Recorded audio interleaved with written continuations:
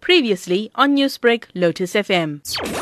The first initiative started in Phoenix for 10 days, where it set the tone for the country's 160 years Indian Indentured celebrations. Thereafter, we moved to Chatsworth.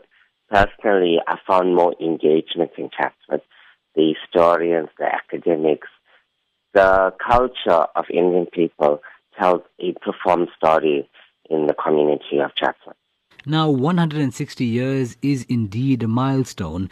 Do you believe enough has been done to bring recognition to the forefathers and also education on them? Under the circumstances of 2020 COVID-19, I believe we've done more than enough within our capacity of the 160 years rollout.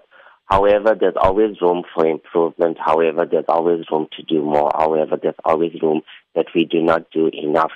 That these kind of elements, events, and bringing history together would always showcase that we have done our duties.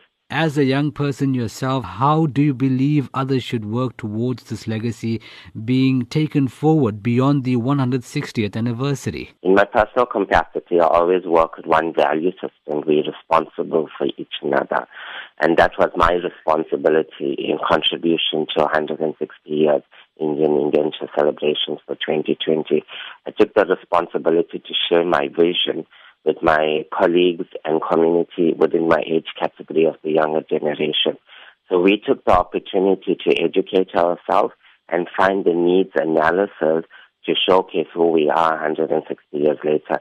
And that gave us immense amounts of responsibility, learning for the next set of events that will come along. Newsbreak, Lotus FM, powered by SABC News.